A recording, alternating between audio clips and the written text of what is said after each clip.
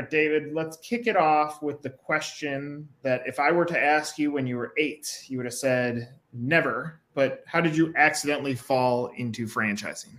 Oh, great question. All right. So 2014, I was working at a dead-end job. Turned out to be a dead-end job. It was a business, family business.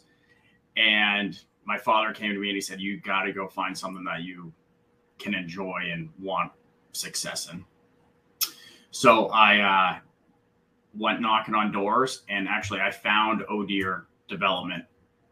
And I'd known about them for a number of years. I knew Kurt, the founder, and I said, you know what, I think I'm ready to jump in. Let's see where this goes. And I went after it because I knew there was a system.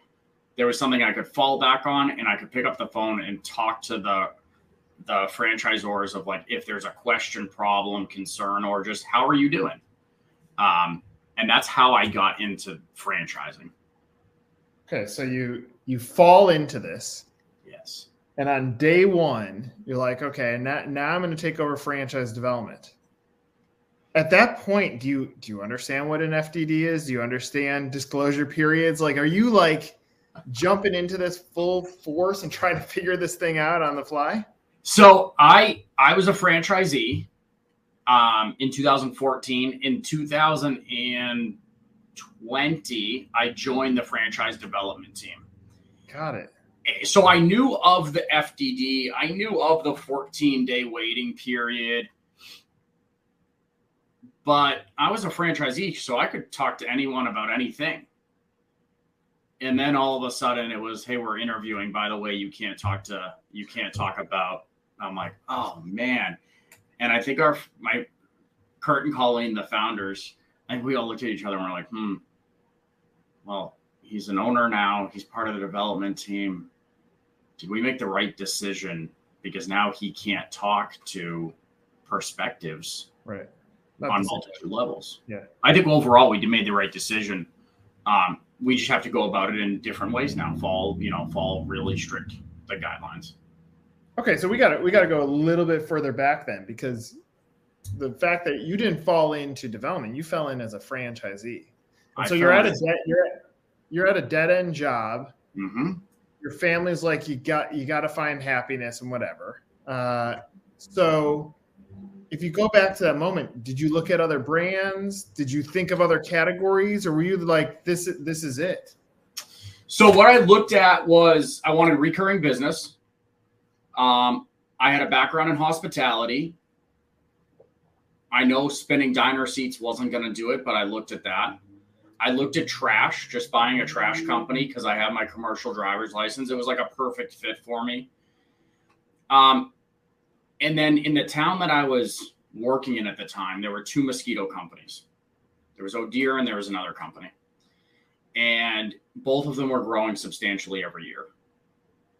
And for 4 to 5 years, I watched that happen.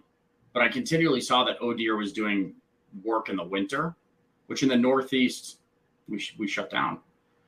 So I kind of looked into that, and it was deer control. No one's doing deer control. This will keep my books open. This will keep my business floating. I can definitely get into this. But I also wanted something that I didn't have to do. I'm someone that I want to know how to do it, but I don't want to be doing the thing for the rest of my life. I want to build the business around it. Right. So that's how I went after it, I can do the thing. I'm competent in doing the thing. But let me do it so that I can grow it and scale it. How did you finance the business when you started? Personal debt from personal money in my pocket, but then I took a family loan, a small family loan, and made an agreement that it would be paid back within 24 months. And I paid it back in under 2 years. Great. So, I think to those moments, and I've talked with some other people about this. Like when I started my company, I had $8,000 to invest into it. Now, what the $8,000 didn't account for was it didn't account for my grit and hustle, which is a amazing thing to have when you're in business, because it almost keeps you dumb enough to look at the scary things. But you'll just go straight towards it. That's it.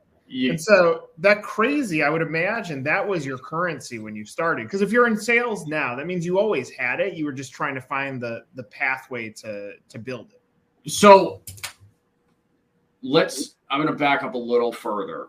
Yeah. 2014, I'm about to get married in July.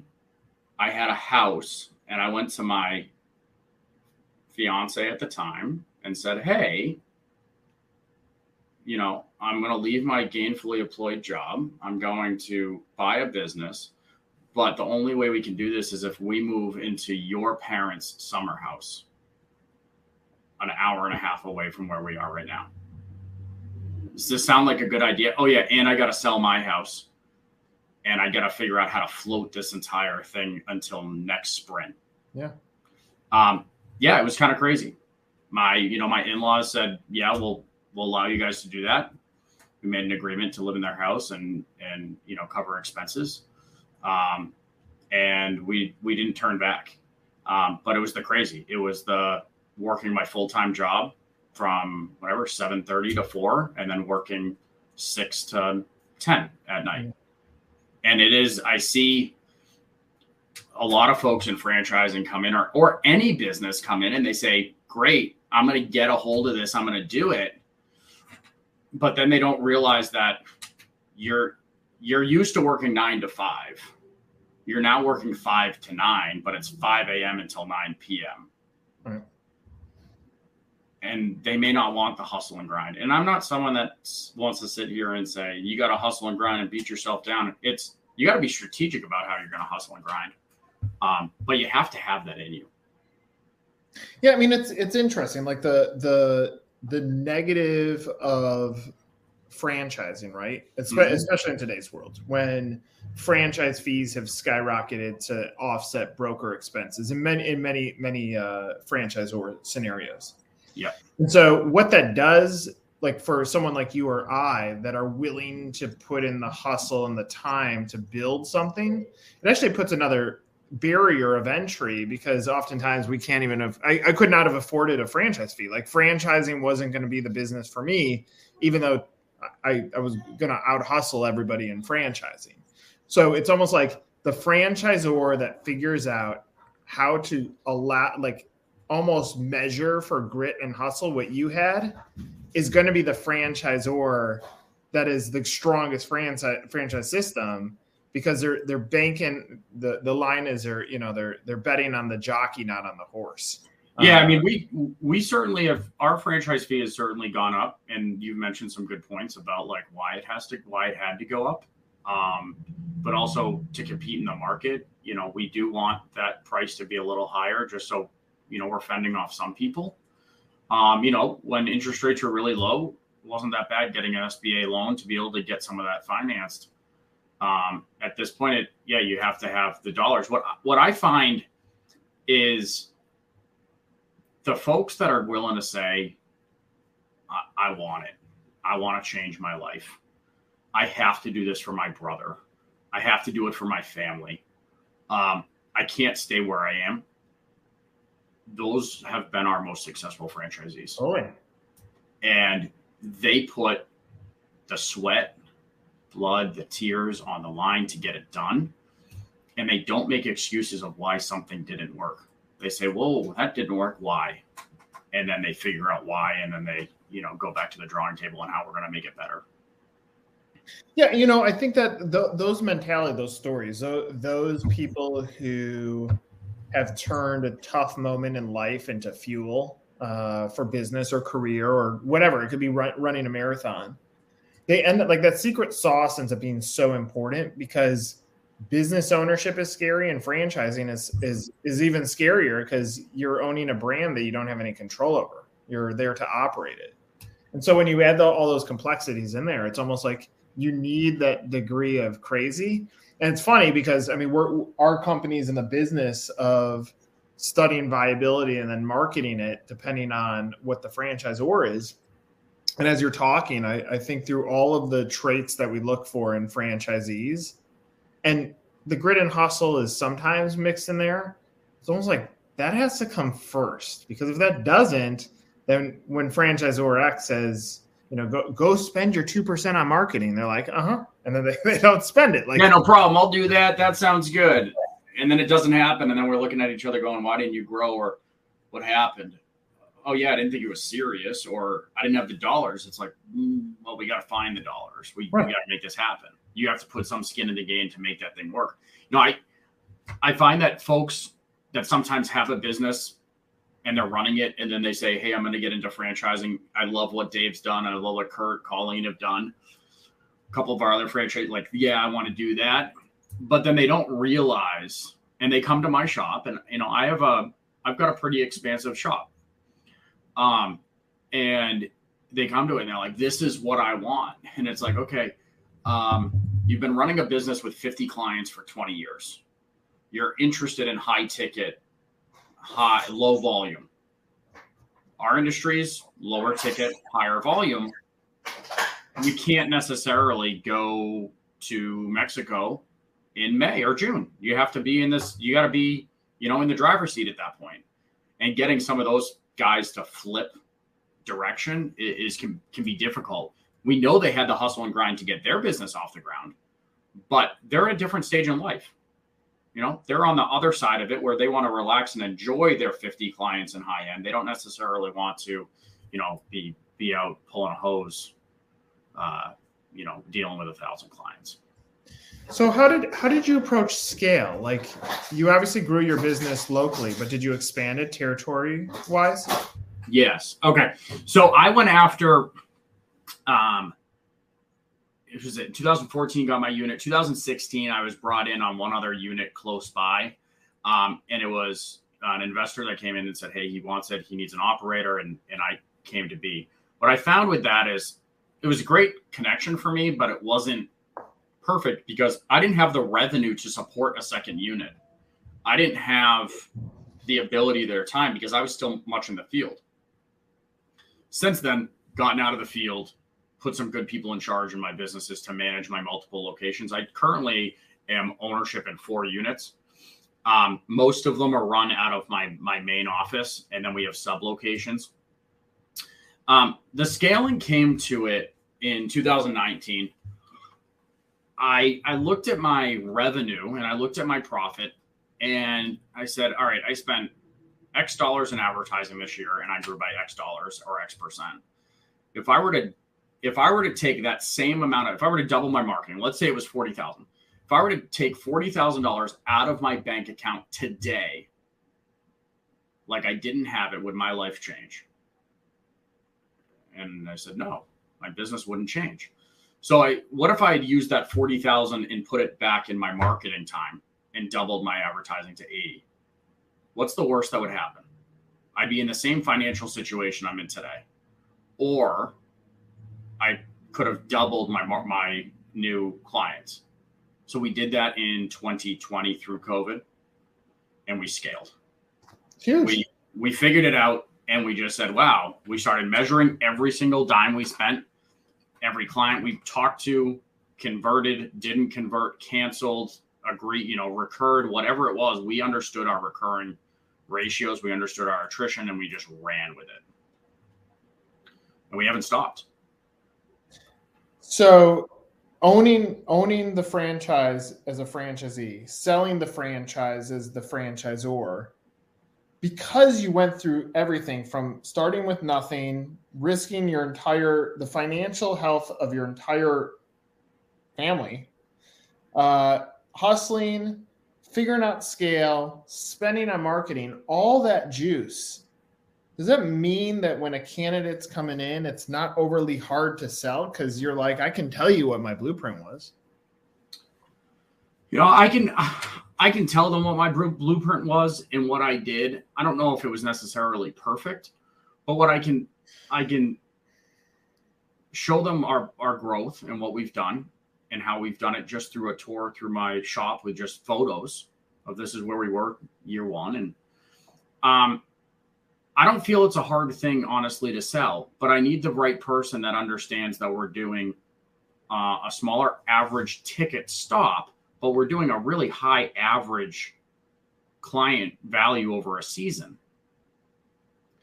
So I need them to be able to understand that it's a volume game and that you're not going to start off with a full truck right off the bat. You're going to have a truck that you have to build over time. Where if we look at, let's say, a garage floor coating company, they go out and they do a $3,500 job in a day. They've done $3,500. Well, if your average ticket is $100 and take a mosquito, you need 35 clients to do that. So you need volume. So it takes some time to get that. But once you have that bandwidth, it's just adding on. And it's understanding that portion at the beginning of it takes time to add your clients. Once you've added them, they're there for life. You're not looking for that $3,500 job every day. You're looking for a consistent amount of clients every day, every week, every month. And then you're just servicing them and you just continually service them. You know, what's awesome about your story and your approach is that's franchising. Now, I mean this in the nicest way. Your website misses everything that you just said. It's like you're so impactful in your approach. I can come back here, like, grow your business, and there's a guy, you can't see his face, and he looks like he's watering trees. Yep. I mean, it's like, no, and the recipe for success is not that. The recipe for success is you were in a dead-end job, you wanted to build a greater moment for your family, and you built wealth. Here's David's story. Does this connect with you as a human being? And automatically people can read that. Because like the reality is you're in a great segment. Call it the mid early 2000s is when mosquito brands started taking off. And then the benefit of like the Zikas or the West Niles, like there was enough things that were happening to humans that said, yeah, this is not something you just want to kill. You don't want it in your life. And then the ticks. So like the products that you service, like the customer knows that they don't want that crap. But the model is so big. And we are doing a revamp on our website. So, sometimes it's one of these, like, we got to get something out there. We do it. We follow advisors. And then we look back and we're like, but it's not our story, which is what you've heard our story is. And if you speak to our founder, Kurt, and you heard his story, it's the same thing. He was sick and tired of putting a shovel in the ground. Yeah. You look at another gentleman who was working at a hotel, another guy working at Raytheon, another guy, doing consulting with HR. Some of which of these guys were employees of the founder. Some of them aren't. And it was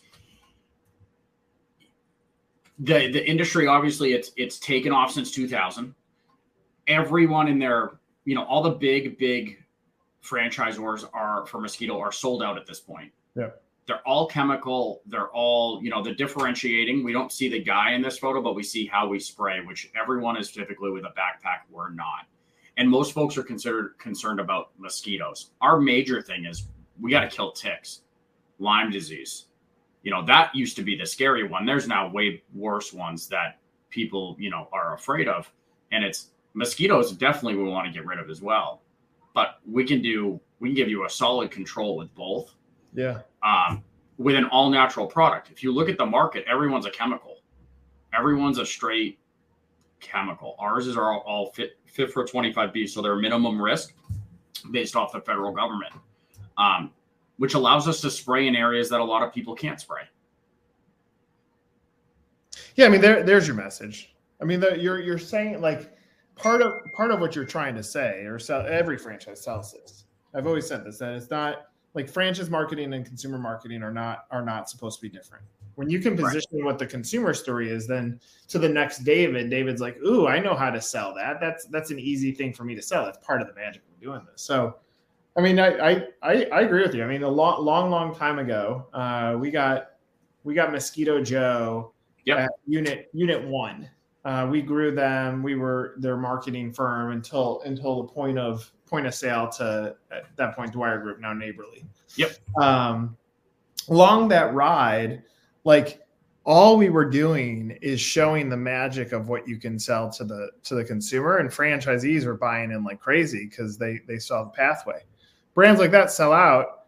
but brands like that can't be the only one that services a community, and that's where I see a perfect pathway for it. And look, if this doesn't work out, like I'd love the name. I was like, that could be like a restoration company, because ohDEER, you spilled something on the floor. Like, there's so many things that you can build with ohDEER, so that's a good thing too. Right. All right. So if I said, what's your why you, why now, how would you answer that? Why you, why me, why now? For the brand. Yeah. So for the brand, it's all natural all the time. Huge thing. We know that Gen Zs right now, millennials, they all will spend more money for an all natural. So provide it, offer it, only do it. Why now? We have the availability. We're structured to grow. We have the support. We've got the training. We've got the successful units, validation, and it's going to get better. We're looking at like 5 to 10 years of serious growth in the industry, and then there's most likely going to be consolidation between some of the bigger guys, or some are going to disappear. There's a lot of small guys that pop up, but it's not. You don't get the support. You don't get the brand. You don't get all the marketing in the 2007s when they started. So what's that? 15, 16 years, 17 years of technology, relationships, marketing, knowing the client. Yeah. So all natural all the time. The market is booming for this. We're expecting only to grow over the next foreseeable future. How many units do you guys have right now? You know what? I should have checked that. It's either 14 or 15. We've had some consolidation. I've picked up one of them. We had a couple of units not renew due to medical issues, which was it's unfortunate to see, but it's also, it's the best thing for them and the best thing for us, because they need to worry about their health. So, well, look, I think, first of all, love your story. Didn't know that we're going to dive into the franchisee side, but that is, in my opinion, why franchising exists. I mean, the franchisor will always do what they'll do, but to take someone who's willing to risk their life savings for a business that they have little to no control over is impressive in its own. And the fact that you've walked many, many, many days in those shoes is pretty cool. So thanks for sharing your story. Really appreciate it. I appreciate that. Not a problem. David, I'm Nick. This is another episode of Meet the Zor with an asterisk, Meet the Z too. Like, we got both of them in on this episode. Certainly.